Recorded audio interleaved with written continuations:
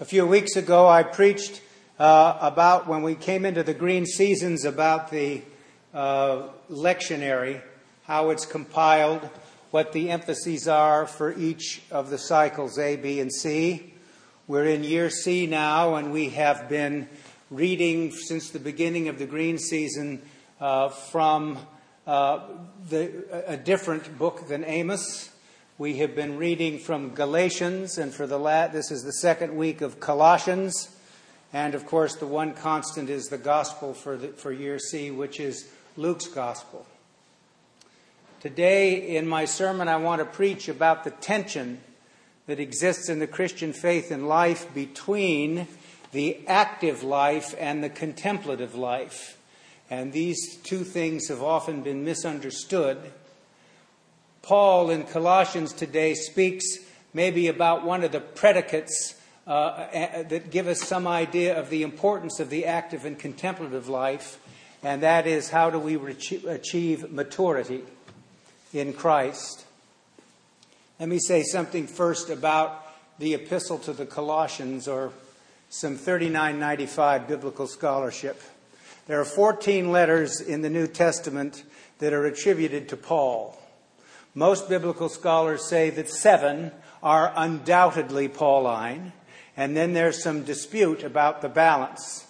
And perhaps the two most important disputed letters are ones that there is no consensus about, and those are Colossians and Ephesians.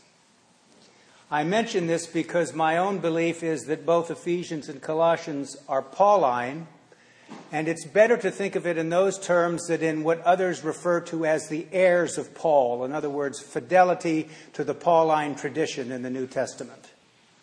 The reason for that is because it's a demonstration that all people can and do go through a process of a maturing of their emotional, spiritual, and mental states if they intend to be intentional about the practice of the Christian faith and life. And so Paul is no different than any of us in his thinking about what it is that he must now reflect on and emphasize for these different communities who have now written to him and are probably asking questions about the pastoral situation on the ground. What is it that's going on in these communities? You know, we originally have a Paul who is believing and saying, let's just sit tight because Jesus is going to come again any minute. And all these communities are going, well, he's not here yet. So now what do we do? And here are some things that are coming up. Should you get married? Can you get divorced? How do we think about the issues of the practice of the spiritual life? What is it that we need to do as the community of faith? How do we understand our relationship with the people of the covenant? How do we incorporate Gentiles into a community that was primarily Jewish? What are the things that we're supposed to do in the interim? And so Paul today begins or ends the first chapter by beginning with a hymn that he inserts into the text. That's what we read as the beginning of what is being read. And then he does a reflection about who we are and what we ought to be doing. And one of my favorite lines in the New Testament concludes the reading, that we may present everyone mature in Christ. Now, at one time it was thought, or I think emphasized in a more clerical time, and maybe in some faith traditions that are highly clericalized, that ye may present everyone mature in Christ meant the clergy at work presenting everybody mature in Christ. And we have come to see that it is the whole of the body of Christ, the community of the baptized, who understand the importance of being instruments of presenting everyone mature in Christ, the improvement of their emotional, spiritual, and mental states, and how we might achieve that, both through direct action in the world and also through the practices of the contemplative life, which are going to assist us in this process.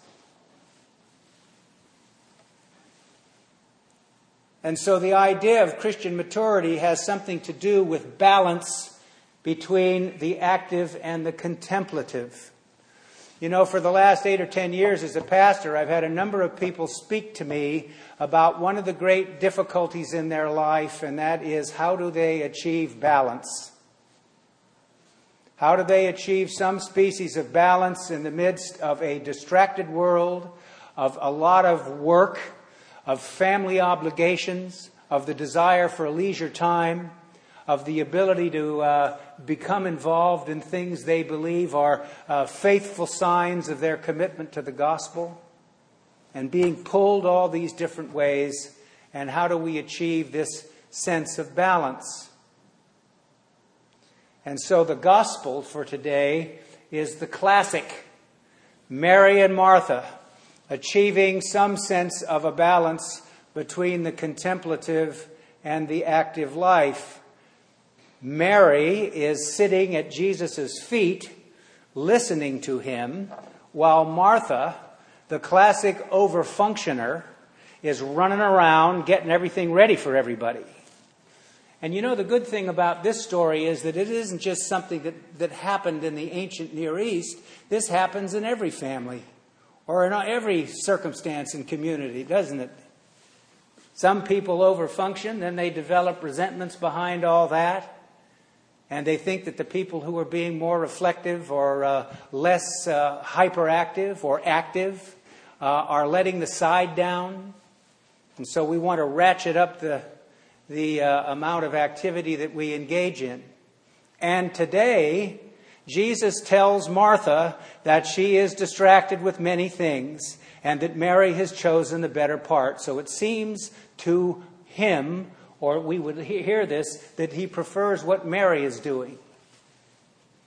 Now, one of the problems is that this text is often preached on as saying, well, here's another typical example of, housework, which women do mostly, is being deprecated, and sitting at the Savior's feet is somehow letting the side down, or is not the thing to prefer. When in fact it's not either or, it's both and. And in this context, it is entirely possible to say that Mary has chosen the better part. So I want to say something about the difference between the active and the contemplative life, because both are necessary, but both have to be understood. I remember when I was in seminary, contemplation in the practice of the spiritual life was generally considered, in most of the books that I had to read, which are now old books, had to do with the contemplative life as a very special gift that is given to only a few people, and it is for a specialized group, usually found in monasteries and convents.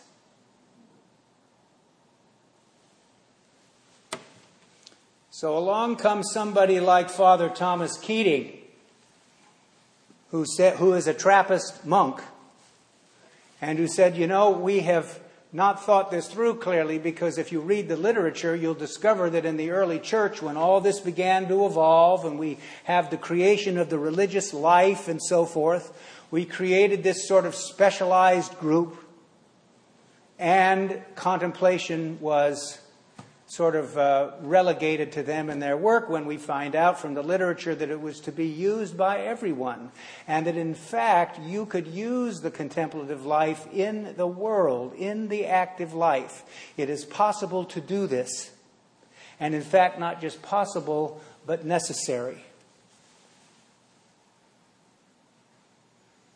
So he starts to write about this in some books, the ways and the means to achieve this kind of contemplative life. And he wrote a couple of books that have been very important to me. One is Open Heart, Open Mind, the contemplative dimension of the gospel, and the mystery of Christ, the liturgy as spiritual experience. And in Open Heart, Open Mind, he talks about this passage in Luke's gospel with Mary and Martha. And he refers to action and contemplation as the two evangelical lifestyles, both important in expressing to the world the power of Jesus Christ at work in the lives of people, and more to the point, the factor that allows the Spirit that we all receive at our baptism, God coming in an inward way to enlighten and strengthen us to fulfill the demands of the baptismal covenant and to make a difference in the world. Contemplation is necessary. He talks about the beginning of the process where somebody says, first of all, as Mary was doing, you have to listen and be still. And you then begin the process that he refers to as purity of intention. Purity of intention developed through contemplation brings to action the quality of love. Without contemplative prayer, action easily becomes mechanical, routine, draining, and may lead to burnout. At the very least, it fails to perceive the gold mine that ordinary life contains. Daily life is practice number one for a Christian, but it can cease to be a practice without the discipline of contemplative prayer. The contemplative dimension of the gospel perceives in daily life the treasures of holiness hidden in the most trivial and mundane events. Jesus' statement is a call both to Mary and Martha, not just to Martha. Martha's activity was good. Mary's was better, but neither was good enough. Both needed to move into the union and harmony of the two, which is the contemplative dimension of the gospel. I read in the commentary, I wasn't going to read it in my sermon, but there was a fragment, I don't know, and I didn't give attribution here, in the sermon, a short sentence in an Italian poem that was translated into English about Mary and Martha. Listen, if I sat around on my salvation the way Mary does, who would keep this house together? Right? So don't you think that's a recurring problem, isn't it, in terms of the way we understand those things? The contemplative life is learning how to be quiet. You know, I read somewhere, I said this last week, some people have said every human being needs to spend at least 20 minutes a day doing nothing. And so the first thing, if you can say, well, I'm going to do nothing for 20 minutes, then maybe that's the in to the contemplative life. The way you begin to sit in the presence of God and to begin to see the power of how that works. There is some hard science. By the way, I want to recommend this. It may appear when you read it a bit exotic, so if you can't make it, I won't think it bad. But there's a great book that was written about 15 years ago by a man named Ken Wilber called The Marriage of Sense and Soul.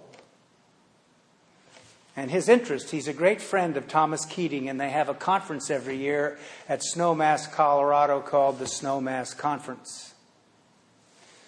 And he's very interested in the relationship between science and religion, and how the distance that has been created between these two does not help either science or religion. And people who are steadfast religionists of a particular kind, who poo-poo the scientific method or don't take it seriously, aid and abet the scientists who believe that religion is absolutely useless. And he would say that religion is responsible for more hurt in the world than many other things. But it is the only way we are going to get out of that difficulty if we resolve the tension between science and religion.